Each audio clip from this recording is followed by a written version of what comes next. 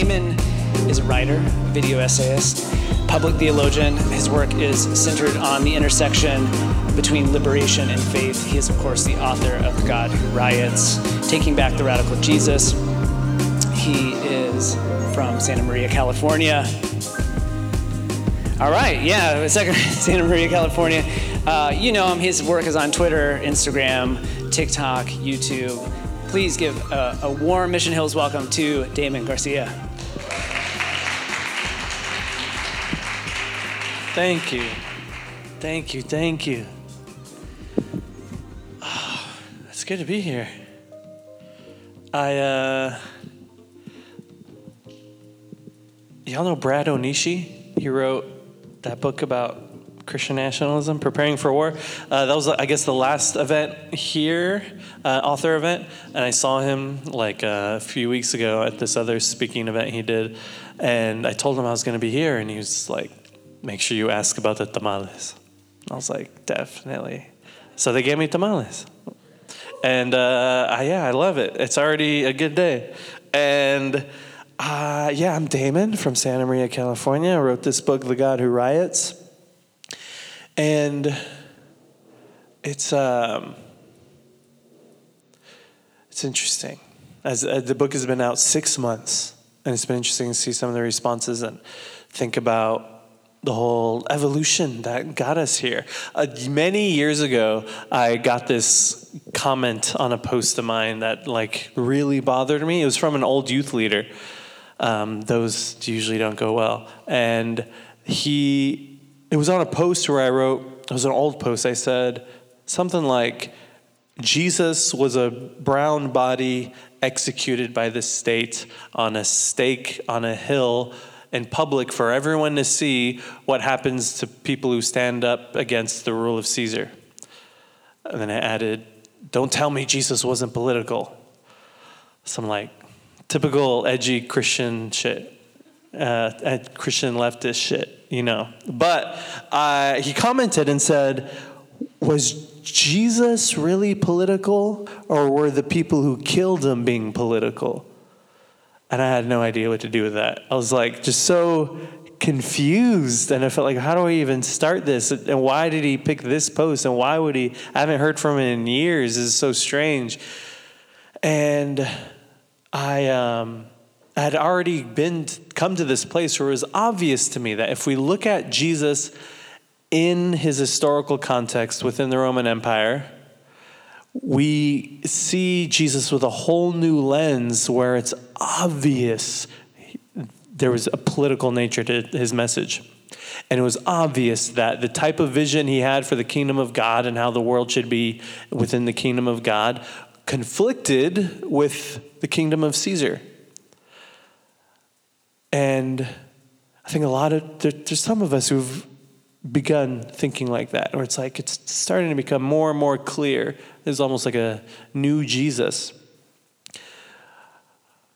Do y'all remember the first time you got high on weed? I remember, for a lot of us, the first time we smoked weed and the first time we got high on weed, two very different events, very different times. That's what happened to me. And I remember it was the same day I got this comment. It was the same day I got high on weed for the first time. And I had smoked it before, but it was like, I probably wasn't smoking it right, but my friends didn't explain it right. And so one day at my friend's birthday party, my youngest friend walking around with a bong sits me down and he's like, we need to get you high for the first time. I'm going to walk you through this. This 21-year-old kid with Lyme's disease and a medical marijuana card. And he's like, my weed is stronger because I have a card, so I'm able to get the stronger weed. And that taxed weed, you know, that big pharma weed. And so we did the whole thing, take a deep breath, and then inhale, and then hold the whole thing, and then I got high. And then I remember it being so hard to focus on anything, and yet people kept trying to have deep conversations with me, like complex and long-winded. And I was like, how are you doing that? Why are you doing this? Why are you doing this to me? And one of them was ranting, like, if Twitter is going to censor people, then it has to decide if it's a platform or a publisher. And I'm like, I already forgot the beginning of your sentence. It's too much. Then eventually I got away and chilled out, relaxed. But I kept thinking of this comment. I couldn't get it out of my head. And I was reading it over and over and over. And I realized, I think the thing that bothered me was that he clearly didn't want to have a conversation about this Jesus that I was talking about. Like, he was trying to just put me in my place. He was asking me questions like the serpent asked questions. It's like, did God really tell you not to eat from that tree? Was Jesus really political? It's like just to cast doubt. I'm like, I don't need this. And I cannot unsee what I've seen. And it's a shame that he can't see what I've begun to see. I think a lot of us experience that, where it's like anger for someone not getting it turns into grief a bit. And I realize there's a lot of us that can't unsee this. And then I remembered I was high, and I was like, okay, I get it. I understand. It all makes sense now. It's nice not caring about certain things. And so it's discovering this Jesus almost feels like meeting Jesus again for the first time. Shout out Marcus Borg for writing a book with that title, because I would have used it if he didn't. And I think what's so fascinating about this is that suddenly the way we look at today and the way we apply the Bible, the way we apply Jesus, the way we look at people who follow Jesus, all of that changes too. In 2017, I was an evangelical minister, and a couple months before I left that whole world, I had this meeting with these assistant pastors, and I said, I feel like I can't invite other young adults to service on Sunday. And that was a problem because I was the young adults minister. So it was literally my job to bring young adults in there. And I said, there's so much that my peers are talking about that's never talked about here. That year there was Trump's travel ban on Muslims that people were talking about. People were talking about white supremacy, police brutality, immigration, trans rights. And there were Black Lives Matter protests that year, and women's marches, and teacher strikes. And every Sunday, we didn't talk about any of that. And then after I told them this, one of them said, I feel like I don't think there's as many people thinking about this stuff as you think there are. I was like, that's it. Like, we're on completely different pages. I can't do this. I was like one of the last straws. And so then, I left. But by the way, I added that story at the very beginning of my book, literally the first page of the introduction. Now I'm not so sure if it was the best idea, because my publisher has sent me like published reviews that people have written, and I've read most of them or skimmed through some of them. But I have a theory now that most reviewers just read the beginning of the book and the end of the book, because they only referenced this story and something at the very end of the book. But it's weird how they frame that. They all mentioned this 2017 story in this meeting with these assistant pastors, but they frame it like that's the reason I wrote the book. Like I was in that meeting and I left all bitter, and then I committed myself to this personal vendetta to like really stick it to them. I'm going to show you guys. I'm going to write a book. You're wrong, which is ridiculous and cringy. And it's like, I went to therapy. Come on. I'm good. I don't think about those people ever. Seriously. And I wrote this book, not to get good reviews or make money or whatever. I wrote this book for people like us who have always had this sneaking suspicion that Jesus was way more radical than what people were letting on. And it's wait, hold on. Let me check something. Try to remember what I was going to say. Oh, yeah. And so this Jesus, the title, The God Who Riots, is in reference to this scene a few days before he's executed. And he goes into the temple and flips tables and pours out coins and uses this demonstration to say, you've turned this place into a den of robbers. And something I find really interesting that reshaped the whole story for me is that a den of robbers isn't where people are robbed, it's where robbers go and hide to avoid the consequences. So essentially, Jesus is accusing the religious leaders of his day of using the temple and using their religion to hide and avoid the injustices going on in the world. And I think that's more relevant than ever because we all know Christians who use their religion to hide and avoid like that. And so I included that story as like a contrast, kind of like where I was and where I am, but especially contrast between how certain Christian communities view what's going on in the world and what Jesus was actually about. Jesus never avoided the injustices of his day. That's one of the things he preached against. And it's, I want to talk about that whole temple demonstration too a little bit later, but I want to talk more about his ministry leading up to that first. And also, I posted this Instagram video talking about this event and talking about Jesus as an organizer and a protester, and some people got really mad in the comments, unfortunately. This one person was like fighting for their life. I thought it was funny. I'd also made a collaboration post with the Mission Hills LA account, and so I thought it was funny because I was thinking like they're getting a little bit of an insight into what most of my comment sections turn into. And I showed up and met Ryan for the first time. He's like, "Hey, it's the Instagram troublemaker." And then I don't know who's running that account, but somebody got into scraps with that too. Someone was like leaving a few comments in the threads. I was like, "Dang, going in." But it was funny because I never respond. And I don't argue with people online because I love myself.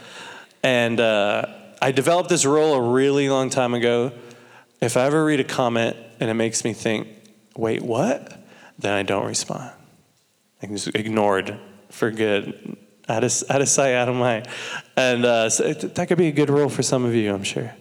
But this person who was fighting for their life in the comments said, Jesus' mission was not political. It was spiritual. He was all about forgiveness. And I get the uneasiness with having a conversation mixing Jesus and politics, especially contemporary politics, because I know we're probably all tired of Christian nationalists using Jesus and exploiting Jesus and turning Jesus into this American patriotic, gun-loving, libertarian capitalist guy. It's like, yeah, that's not good. And I don't want to use Jesus like that. I don't want to just use Jesus to justify my politics. But what's really important in understanding Jesus, I agree he was all about forgiveness, but let's think, who did he go and forgive? Who did Jesus go and heal? Who did Jesus include? The people he forgave and healed and included into his community were people that his society chose to not forgive and not heal and not welcome into community.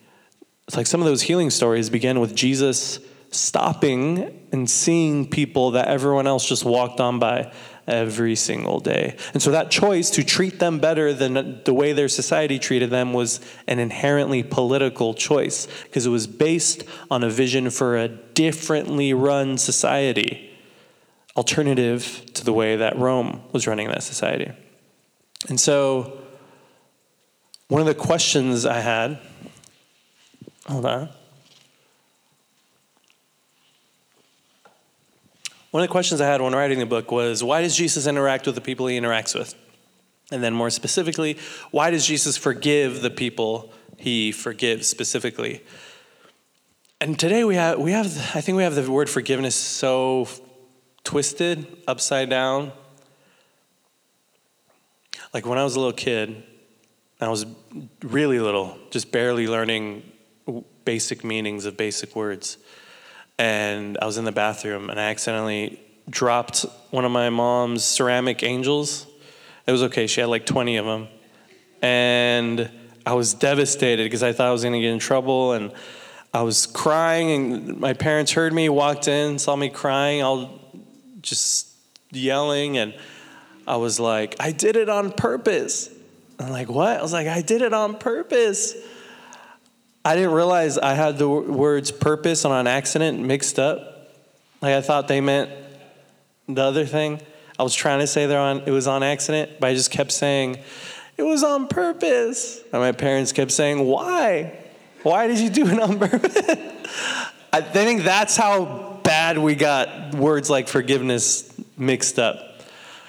Because when we talk about forgiveness today, it often is used, first of all, for abusers. Like we need to forgive abusers. And then it's used as like pardoning harm. We need to pardon someone for the harm they caused. But if that's what forgiveness was, then it would make sense that Jesus would go around forgiving the people guilty of the most harm. Instead, what Jesus does is he goes to the people who had the most harm done to them and tells them, your sins are forgiven. Which is fascinating. First of all, I think a huge difference with the way they talked about forgiveness. In a first century Eastern setting, so much of these spiritual concepts were understood communally, never individualistically like we do with most spiritual concepts. And so there was the sins of society, and there was the forgiveness of society. There was sins of the community, sins of a nation, judging the nations, and forgiveness of the nations, the people, the community. And in a Jewish sense, there was an understanding of forgiveness as like chains that you needed to be free from. And forgiveness was understood as a release from those chains. It's easier to understand when we think of like forgiving debts. That seems to be still tied to its original meaning of releasing someone from something that's being held against them. And what I see Jesus doing by going to those who had the most harm done to them is that he sees what we still see today, that the guilt for the sins of society always fall on those who experience the most harm from the sins of society, those who are the most marginalized, discriminated against, and oppressed. They're always scapegoated for the sins of society. And Jesus goes to them and releases them from that guilt. And he frees them to look outward for the cause of their suffering. No longer do they have to buy into the guilt that other people are putting on them. They're released. My friend CJ is a psychotherapist, and he was working with people in low-income housing for a while, and one of his clients was going to be evicted because they found drugs in her apartment. And so they had a meeting with the housing authority, and they were able to convince them to let her stay. Promise she wouldn't break the rules of the lease. And then afterward, my friend CJ was like very conflicted about it because he thought it was wrong that they were even, like, because of her drug addiction, they were just going to put her on the street. And so afterward, he pulled her aside and he talked to her for a bit and said, I really wish that this wasn't happening to you. I wish we didn't live in a world that punished you because you use drugs, because you have a drug addiction. And it's really inhumane the way that you're being treated. This isn't right. And I hear that story and I think, that's more like what Jesus was doing when he was forgiving people. He's releasing them from the guilt that is put on them. He's releasing them from the pressure that is often scapegoated onto them. Yeah. And so Jesus chooses sides, is what I'm trying to say. More and more and more, it's the idea of Jesus not being political, the idea of Jesus just being spiritual, the idea of Jesus avoiding all injustice seems more and more silly to me every day. Jesus, in his teachings, you see him say, "Blessed are the poor, for theirs is the kingdom of heaven. Blessed are the hungry, for they will be filled. Blessed are those who weep, for they will laugh. And we got that word all mixed up too, the word blessed. Like nowadays, when we use the word blessed, it's like referring to people, like material possessions. So it's referring to like people who could afford a vacation home or like a bidet or something. It's like, thank you, Lord, for this blessing. And yet, in the first century, blessing was a way of saying God is on your side. It's like we got it mixed up and we think the bougier you are, the more you're blessed. When to the bougiest of people, what Jesus said was, woe to you. Woe to those who are rich, for they have received their consolation. Woe to those who are filled, for you will be made hungry. Woe to those who laugh, for you will weep. And I do believe Jesus loves everybody. But this message of God is on your side and you are released from this guilt.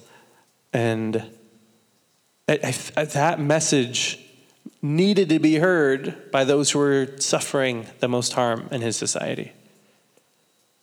Yeah, he loved everybody, but he still needed to choose sides. Choosing the side of the oppressed is something we see throughout the Bible that God does. There's all this, it almost becomes a litmus test for God. Like, how are you treating the widows, the orphans, and the foreigners? That determines if you're righteous or wicked for God. And so,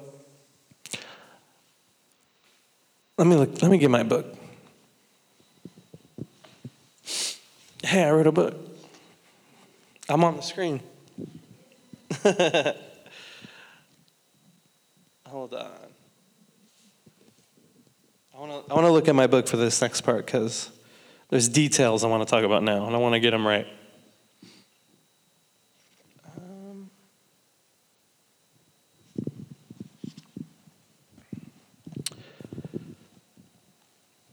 In this book, in the last couple chapters, because the whole book, I'm trying to give you a framework for this lens of Christianity and this lens of Jesus. So when we get to the temple, it's like obvious, like, oh yeah, of course that's what Jesus does. So in the last couple chapters, I'm talking about Jesus in the temple. And I'm talking about it as an actual organized political demonstration and the similarities I see with today's political demonstrations. And I love this quote from the Marxist humanist philosopher Raya Dunayevskaya while talking about the revolutionary movements of the 20th century. She said there's certain creative moments in history when the self-determination of ideas and the self-determination of masses readying for revolt explode. She's like, these are the moments you must pay attention to. Something is in the air and you catch it. And she says, that is, you catch it if you have a clear head and you have good ears to hear what is upsurging from below. Eyes to see and ears to hear. And I think Jesus, so much of his ministry was focused on what is upsurging from below. And that is where Jesus is always to be found. And so he led his own few disruptive demonstrations that last week of his life, starting with him riding a donkey into Jerusalem, which now has become so so mythical that it's like, yeah, that's Palm Sunday starting Holy Week. But some of the details make it very interesting. Like the fact that, first off, his entire ministry was headed toward Jerusalem. Whenever he leaves a town, it's because he has to get to Jerusalem. So this is where it was culminating. Also, his ministry by that time had been rapidly growing, and word of it had been rapidly growing. So people in Jerusalem had to have heard who he was. And for a group of people to be there with palm branches ready, I think we have to assume people knew he was coming. That's such a basic thing, but growing up, this story was taught like it was such a magical event. Like, let me see, Mark 11 says, Jesus, as they're approaching Jerusalem, Jesus told two of his disciples, "Go into the village ahead of you, and immediately as you enter it, you will find tied there a colt that has never been ridden. Untie it and bring it. If anyone says to you, 'Why are you doing this?' just say this, 'The Lord needs it and will send it back here immediately.'" And growing up, that was taught in a way as if it was Jesus' omniscience that he knew there was going to be a donkey over there because he knows everything, without considering a more human explanation of they organized this and someone put that there and told him, which I think is more believable, even if no matter how much you love the Bible, is more believable because Jesus never does that kind of stuff before that. He's never predicting stuff before. He's never like write a number on that card and turn it over. 69. Ah, you got it. He's never doing that. Instead, what is likely happening is a group in Jerusalem said, "We know you're coming. We need to do something big." And also everybody holding palm branches, somebody had to have handed those out. They didn't just magically appear in their hands, handing out like picket signs, like, "You gotta stand here, make sure you're there, make sure you're saying this when this passes through." It's like, okay. And he was probably waiting at the entrance. It's like, "Are they ready?" It was like, "No, we need more people still." It's like, come on. And he gets on the donkey. I think it's also really important when you start to see Jesus in this more human way, a lot of it starts to make more sense. Like the fact that Jesus is, he heals people, and sometimes he says, "Don't tell anyone about what just happened."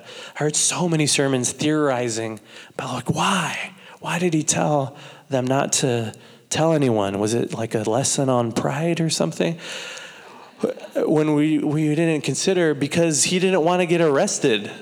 He didn't want word going out and for his ministry to end sooner than it needed to.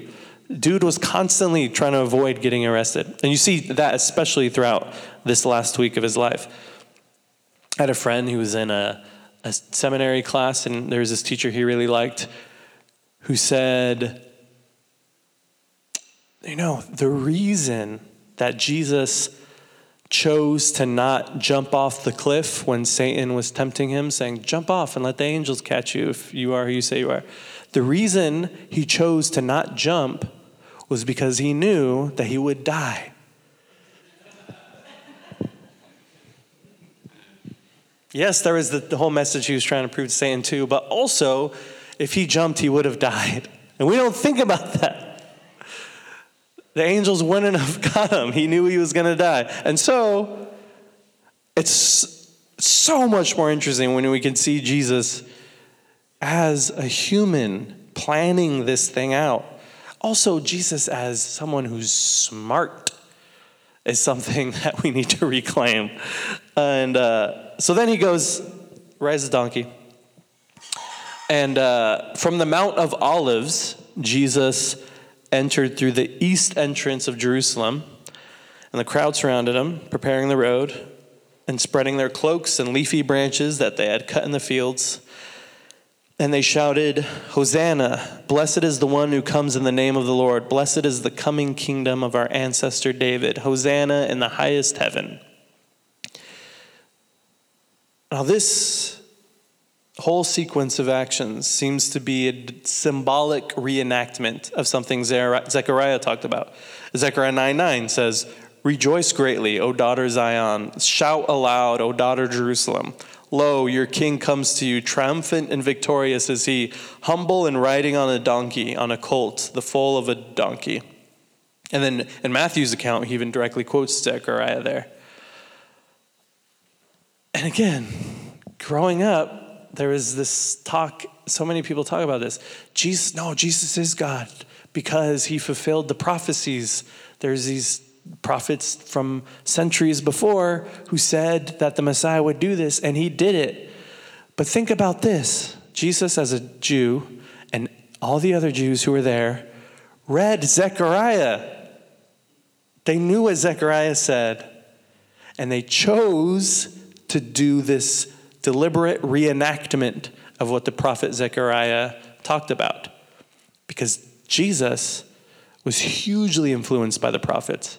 And I don't think this takes anything away from Jesus. I think this makes Jesus way cooler because he's part of a long prophetic tradition that he's reclaiming as he's critiquing his own faith tradition of Judaism. And then from there, his community showing all of us a new way. And this, here's the other thing. It was probably purposely timed. Now this is when we start getting very extra biblical. We don't know this for sure, but we know, according to the Jewish historian Josephus, that each of the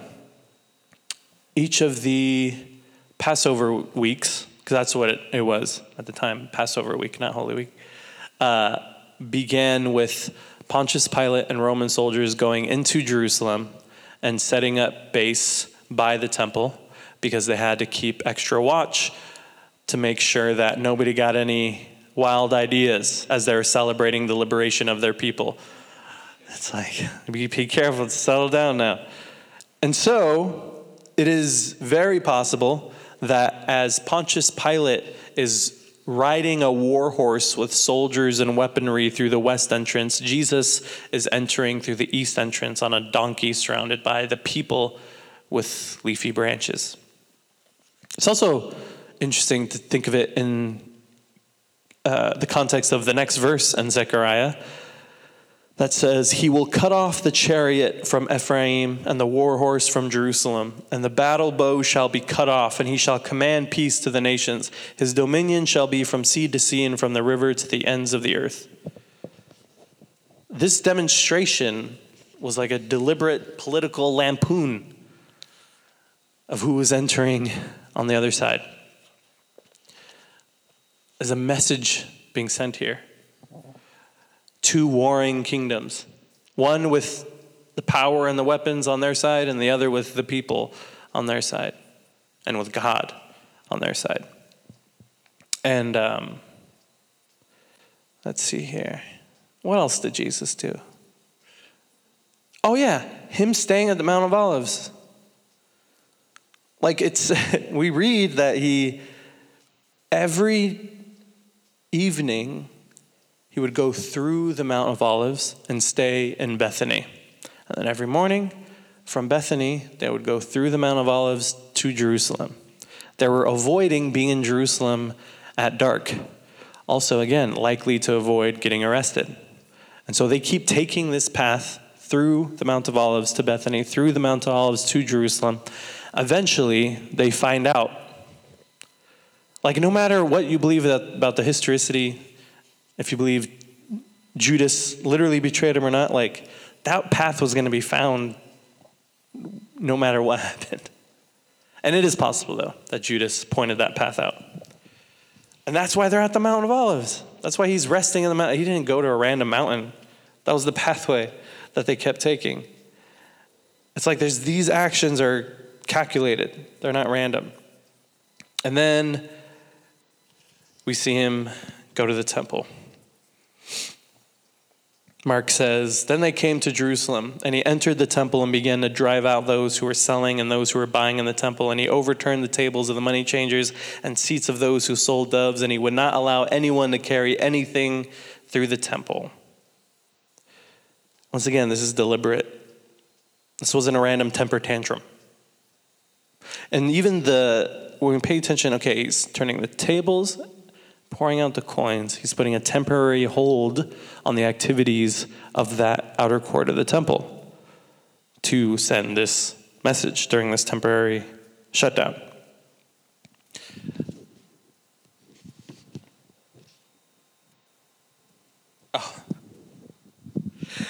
And throughout this chapter, I go back and forth between these demonstrations and the demonstrations I was seeing in Black Lives Matter protests.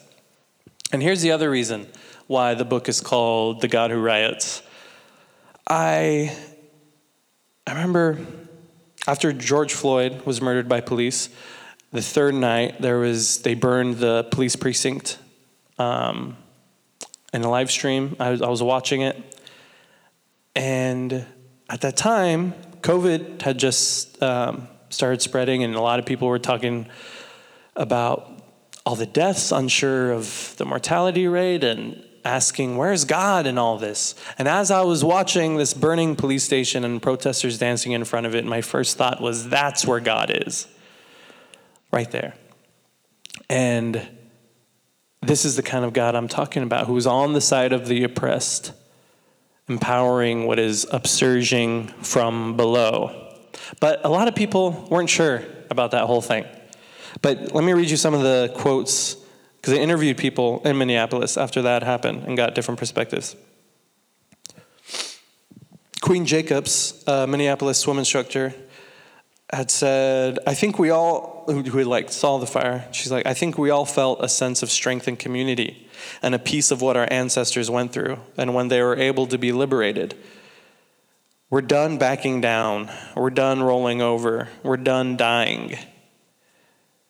And then one of the men that were arrested for setting it on fire said in an interview, for once we feel like we're in complete control. The police can't do anything. We're burning down their sanctuary, their home.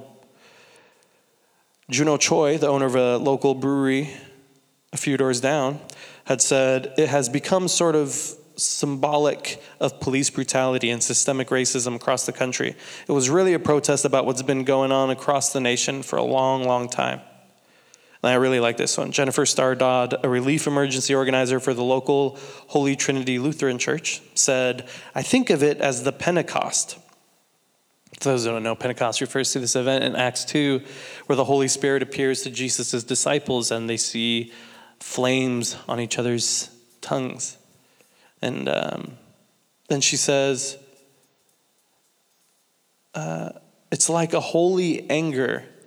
The Spirit came and it was a great fire and everybody changed in that moment of Pentecost. I see the burning of the third precinct as the same. It changed everyone, whether they like it or not.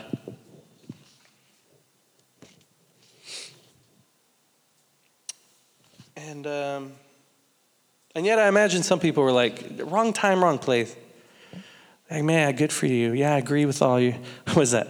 MLK's quote about the white moderate. I agree with your goals, but not your tactics. It's like, but it's so interesting when you think of it from another perspective. And then it reminded me too of in December 2014, there was a Black Lives Matter protest in the Mall of America.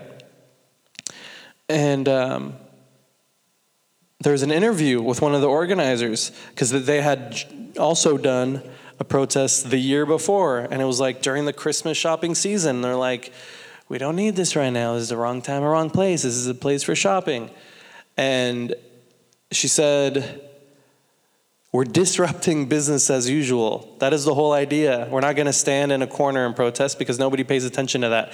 We're going to disrupt your life. You're going to know that business as usual in America and the world is not going to continue while black people, unarmed black people, are literally being shot and killed by law enforcement in the street every day. Like there's an ancient tactic to go to the place that people especially say is the wrong time and wrong place and disrupt there. And this phrase, you turn this place to a den of robbers, that Jesus says, he's actually quoting Jeremiah, another prophet he was hugely inspired by, who also had his own temple demonstration centuries before Jesus. And where is, it's just so funny to look at. Oh, I lost it. Give me a moment. Jeremiah says, thus says the Lord of hosts, the God of Israel, amend your ways and your doings and let me dwell with you in this place. Do not trust in these deceptive words. This is the temple of the Lord, the temple of the Lord, the temple of the Lord. And there's no explanation exactly what he meant by that, but I imagine others were like, don't do this here. Not right now. This is the temple of the Lord, the temple of the Lord, the temple of the Lord. And he's like, don't listen to them. There's something God is trying to tell you.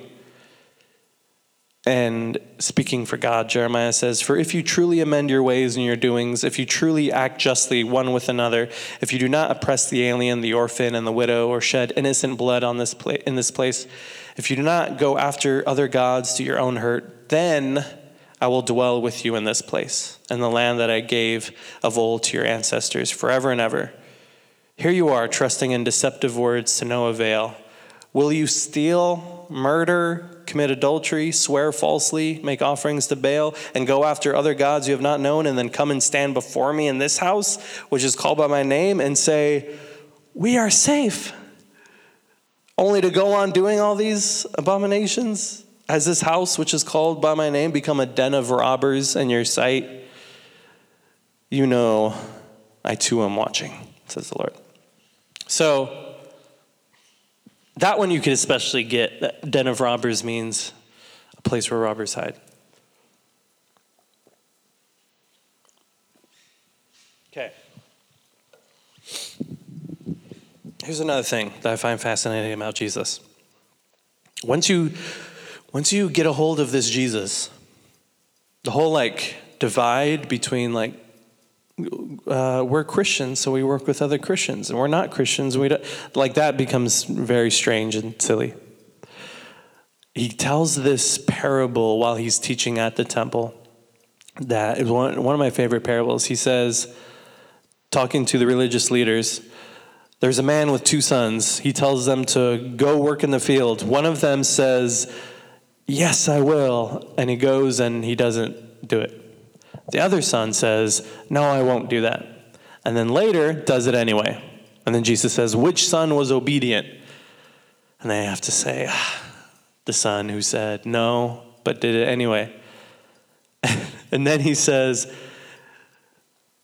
in the same way, the prostitutes and the tax collectors are going to the kingdom of God ahead of you.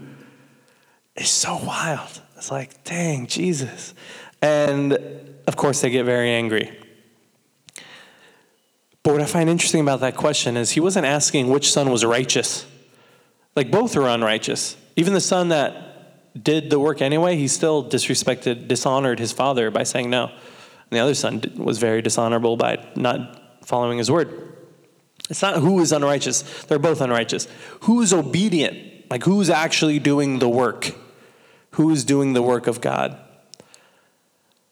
And I think when you grow up in a very Christian fundamentalist environment and are told you can't hang out with those people are bad, those people are evil, meeting other different people who aren't Christian and maybe you were told they're bad and seeing how they treat people better than a lot of your Christian friends, that's world-shattering to a young fundamentalist. And I think this is the kind of phenomenon Jesus was talking about, the work of God, that's way bigger than what y'all got going on. The work of God is to be done by the people who do it. And the work of God is the work of liberation, which is being done by all kinds of people, whether they're Christian or not, whether they're under a specific banner of a specific religion or not. And I'm following that God. I'm following that Jesus. That's so much bigger than the Jesus I was taught about when I was younger, and the Jesus that's taught to us through culture, and the Jesus taught to us through colonization, and the Jesus taught to us through the religious right, all of that. It's meeting Jesus again for the first time. And now I'm in this weird position. Most of my friends aren't Christian. And now I'm the guy at parties who non-Christians like talking to about God. Because they're just I'm not really into this, but I like the way you talk about it. And it's the strangest thing ever, because I never try to talk to any of them about God or Jesus or any of that. But they love talking about it. And I think what it is they've felt this God whenever they feel a desire for justice or liberation or love, and they've been told by the Christians in their lives, like, that's not God. No, that's something else. Or that's satanic even. And I'm like there to be like, no, that's God. Like, trust me, you have it. It's there. That's good. And the last thing I'll say, my friend Ryan Cagle pastors a church called Jubilee House in Alabama, Walker County. And a little more than a month ago in Walker County, the police arrested a man named Anthony Mitchell and froze him to death by putting him in the jail's kitchen freezer as punishment because they thought he was causing them trouble. They also arrested him while he was having a mental health episode. And there was a video of them putting his body into the cop car to take him to the hospital. But the police report said he was fine, he was awake, he was alert. So this is how they got exposed. And the thing is, there was word in Walker County that they had been doing this to prisoners, but there wasn't proof before. Now there finally was. Now they're about to be exposed. And so my friend Ryan, of course, was enraged. And with his church, he organized a protest at the Walker County Sheriff's Office.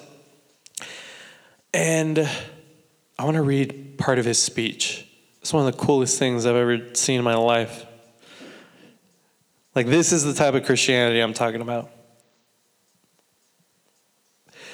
In his speech, he said, first of all, the demands, before I read that part, was to release all footage to Tony's family, both body cams and jail surveillance, and the immediate resignation of Sheriff Nick Smith and Corrections Officer TJ Armstrong and all the other officer personnel who were involved directly or indirectly.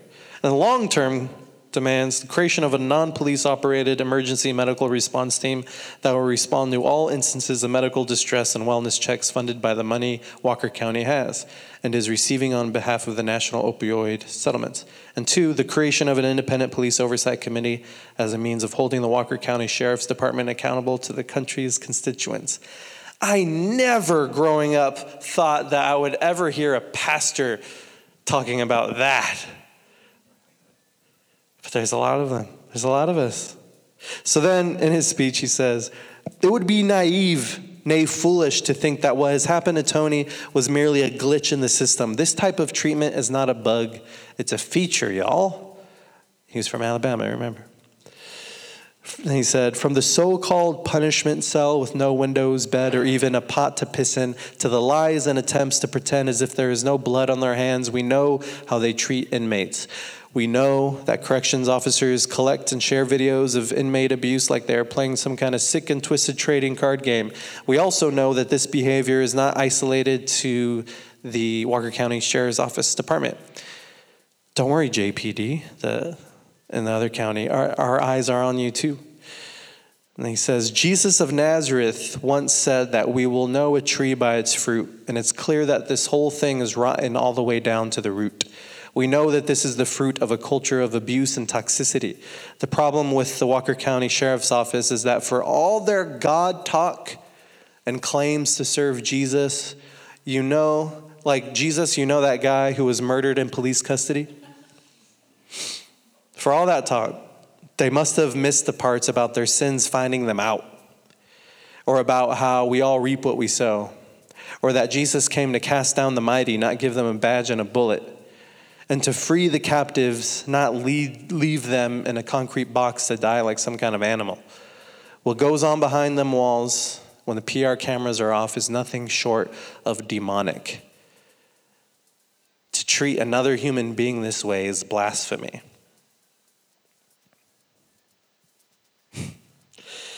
I can't unsee what I've seen. That's Jesus. I still like Jesus a lot. A lot. I'm more passionate about this Jesus than ever. I can't believe I'm here to just talk to you guys about Jesus. Jesus is, but of course, like I'm saying, when I talk about Jesus, this is the Jesus I'm talking about. Yeah, let's just do a short Q&A, and then you can ask me questions without the mic too in a bit. So I guess like the way I'd like to phrase my question is, so with this new view, like approaching Christianity in terms of liberation theology, is there still any room for the spiritual practices? And when I say spiritual practices, I'm assuming like, how can one talk to God? I mean, is prayer still practical for the liberation theologian or for, just a layman Christian, right? I guess that's like, is there any use of spirituality then, or is this more so, I feel like liberation theology is like centered on the here and now, which I do agree, right? This is more like the bringing the kingdom of heaven here on earth, right? Working towards justice and whatnot. But is there any use in terms of spiritual talk? Is there anything there? That's a good question. Real quick, for those that don't know, because he mentioned liberation theology, which is,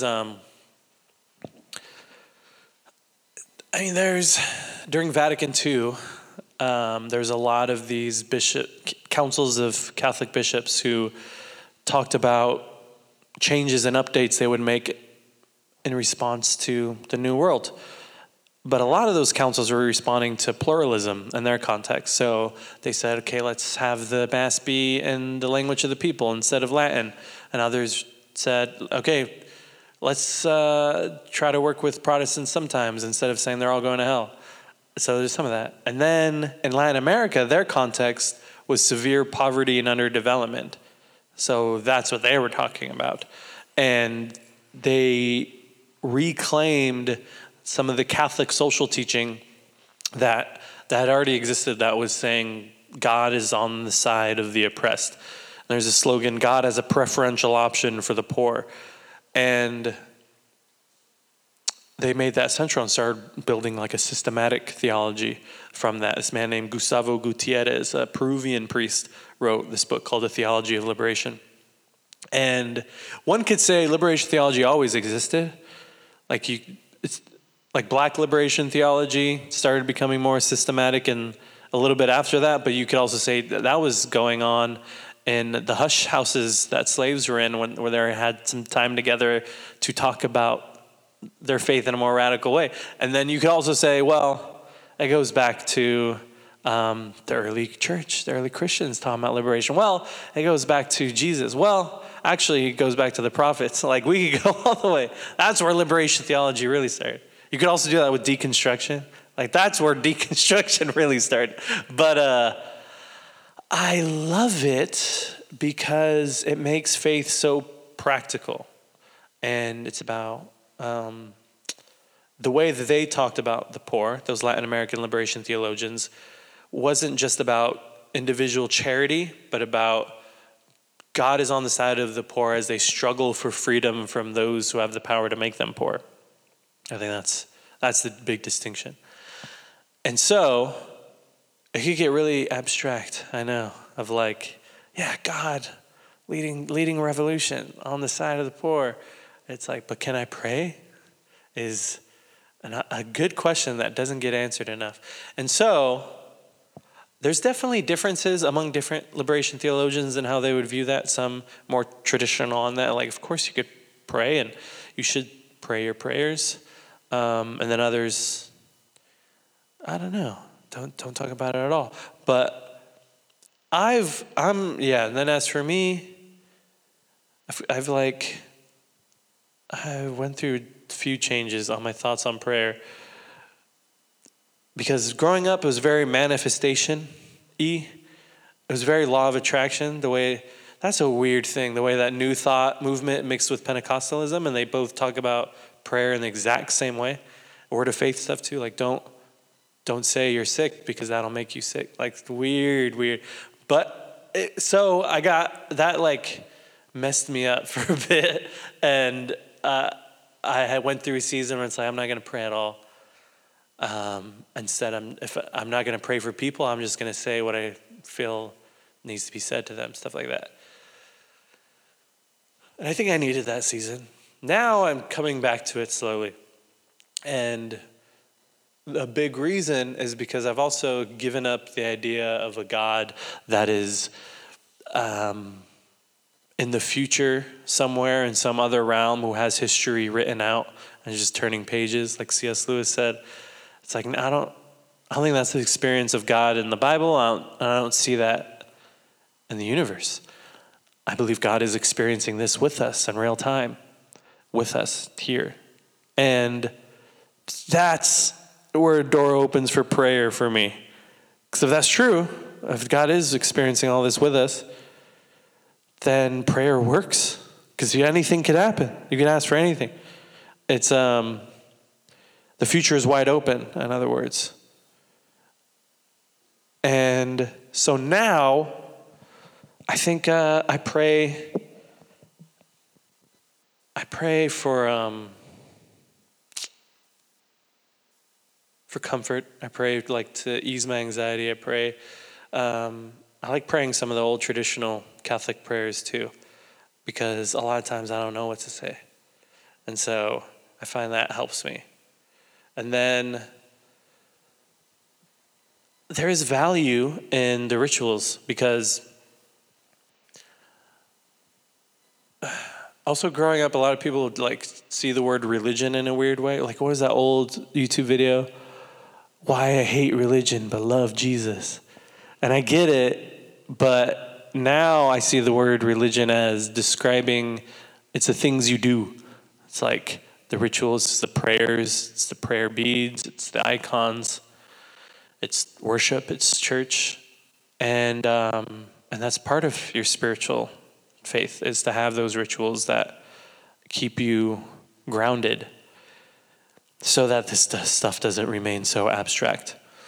And so I think it's, definitely important to develop a spiritual practice that is able to keep you grounded.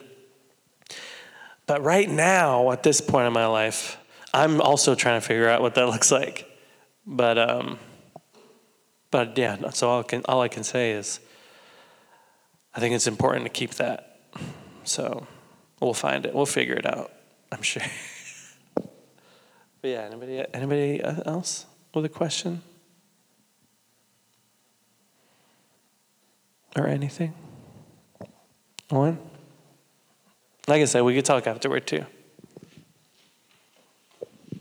I guess I was just wondering, like nonviolent protests, civil disturbance versus violence. Like, how do you deal with that, or how does that play out?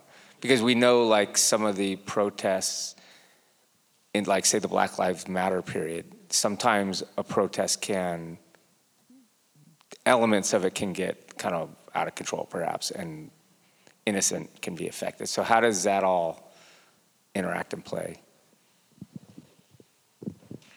Thank you. That's another good question. I talk a lot about that in the last chapter. Like I save the spiciest conversations for the end. But so I expand more in there. But I'll say a big thing for me that helped me look at it differently was distinguishing between a lens of harm and a lens of crime. And through the lens of crime, like almost everything about most protests were wrong. Even though those crimes were often people not hurting anyone. And often when there was destruction of property, it was big business that would have been saved by insurance. And when there was looting, people weren't stealing them to get rich. They were pouring them out onto the streets for people to take, which I think is an important interpretation to have when you consider this, what the spirit of looting actually is.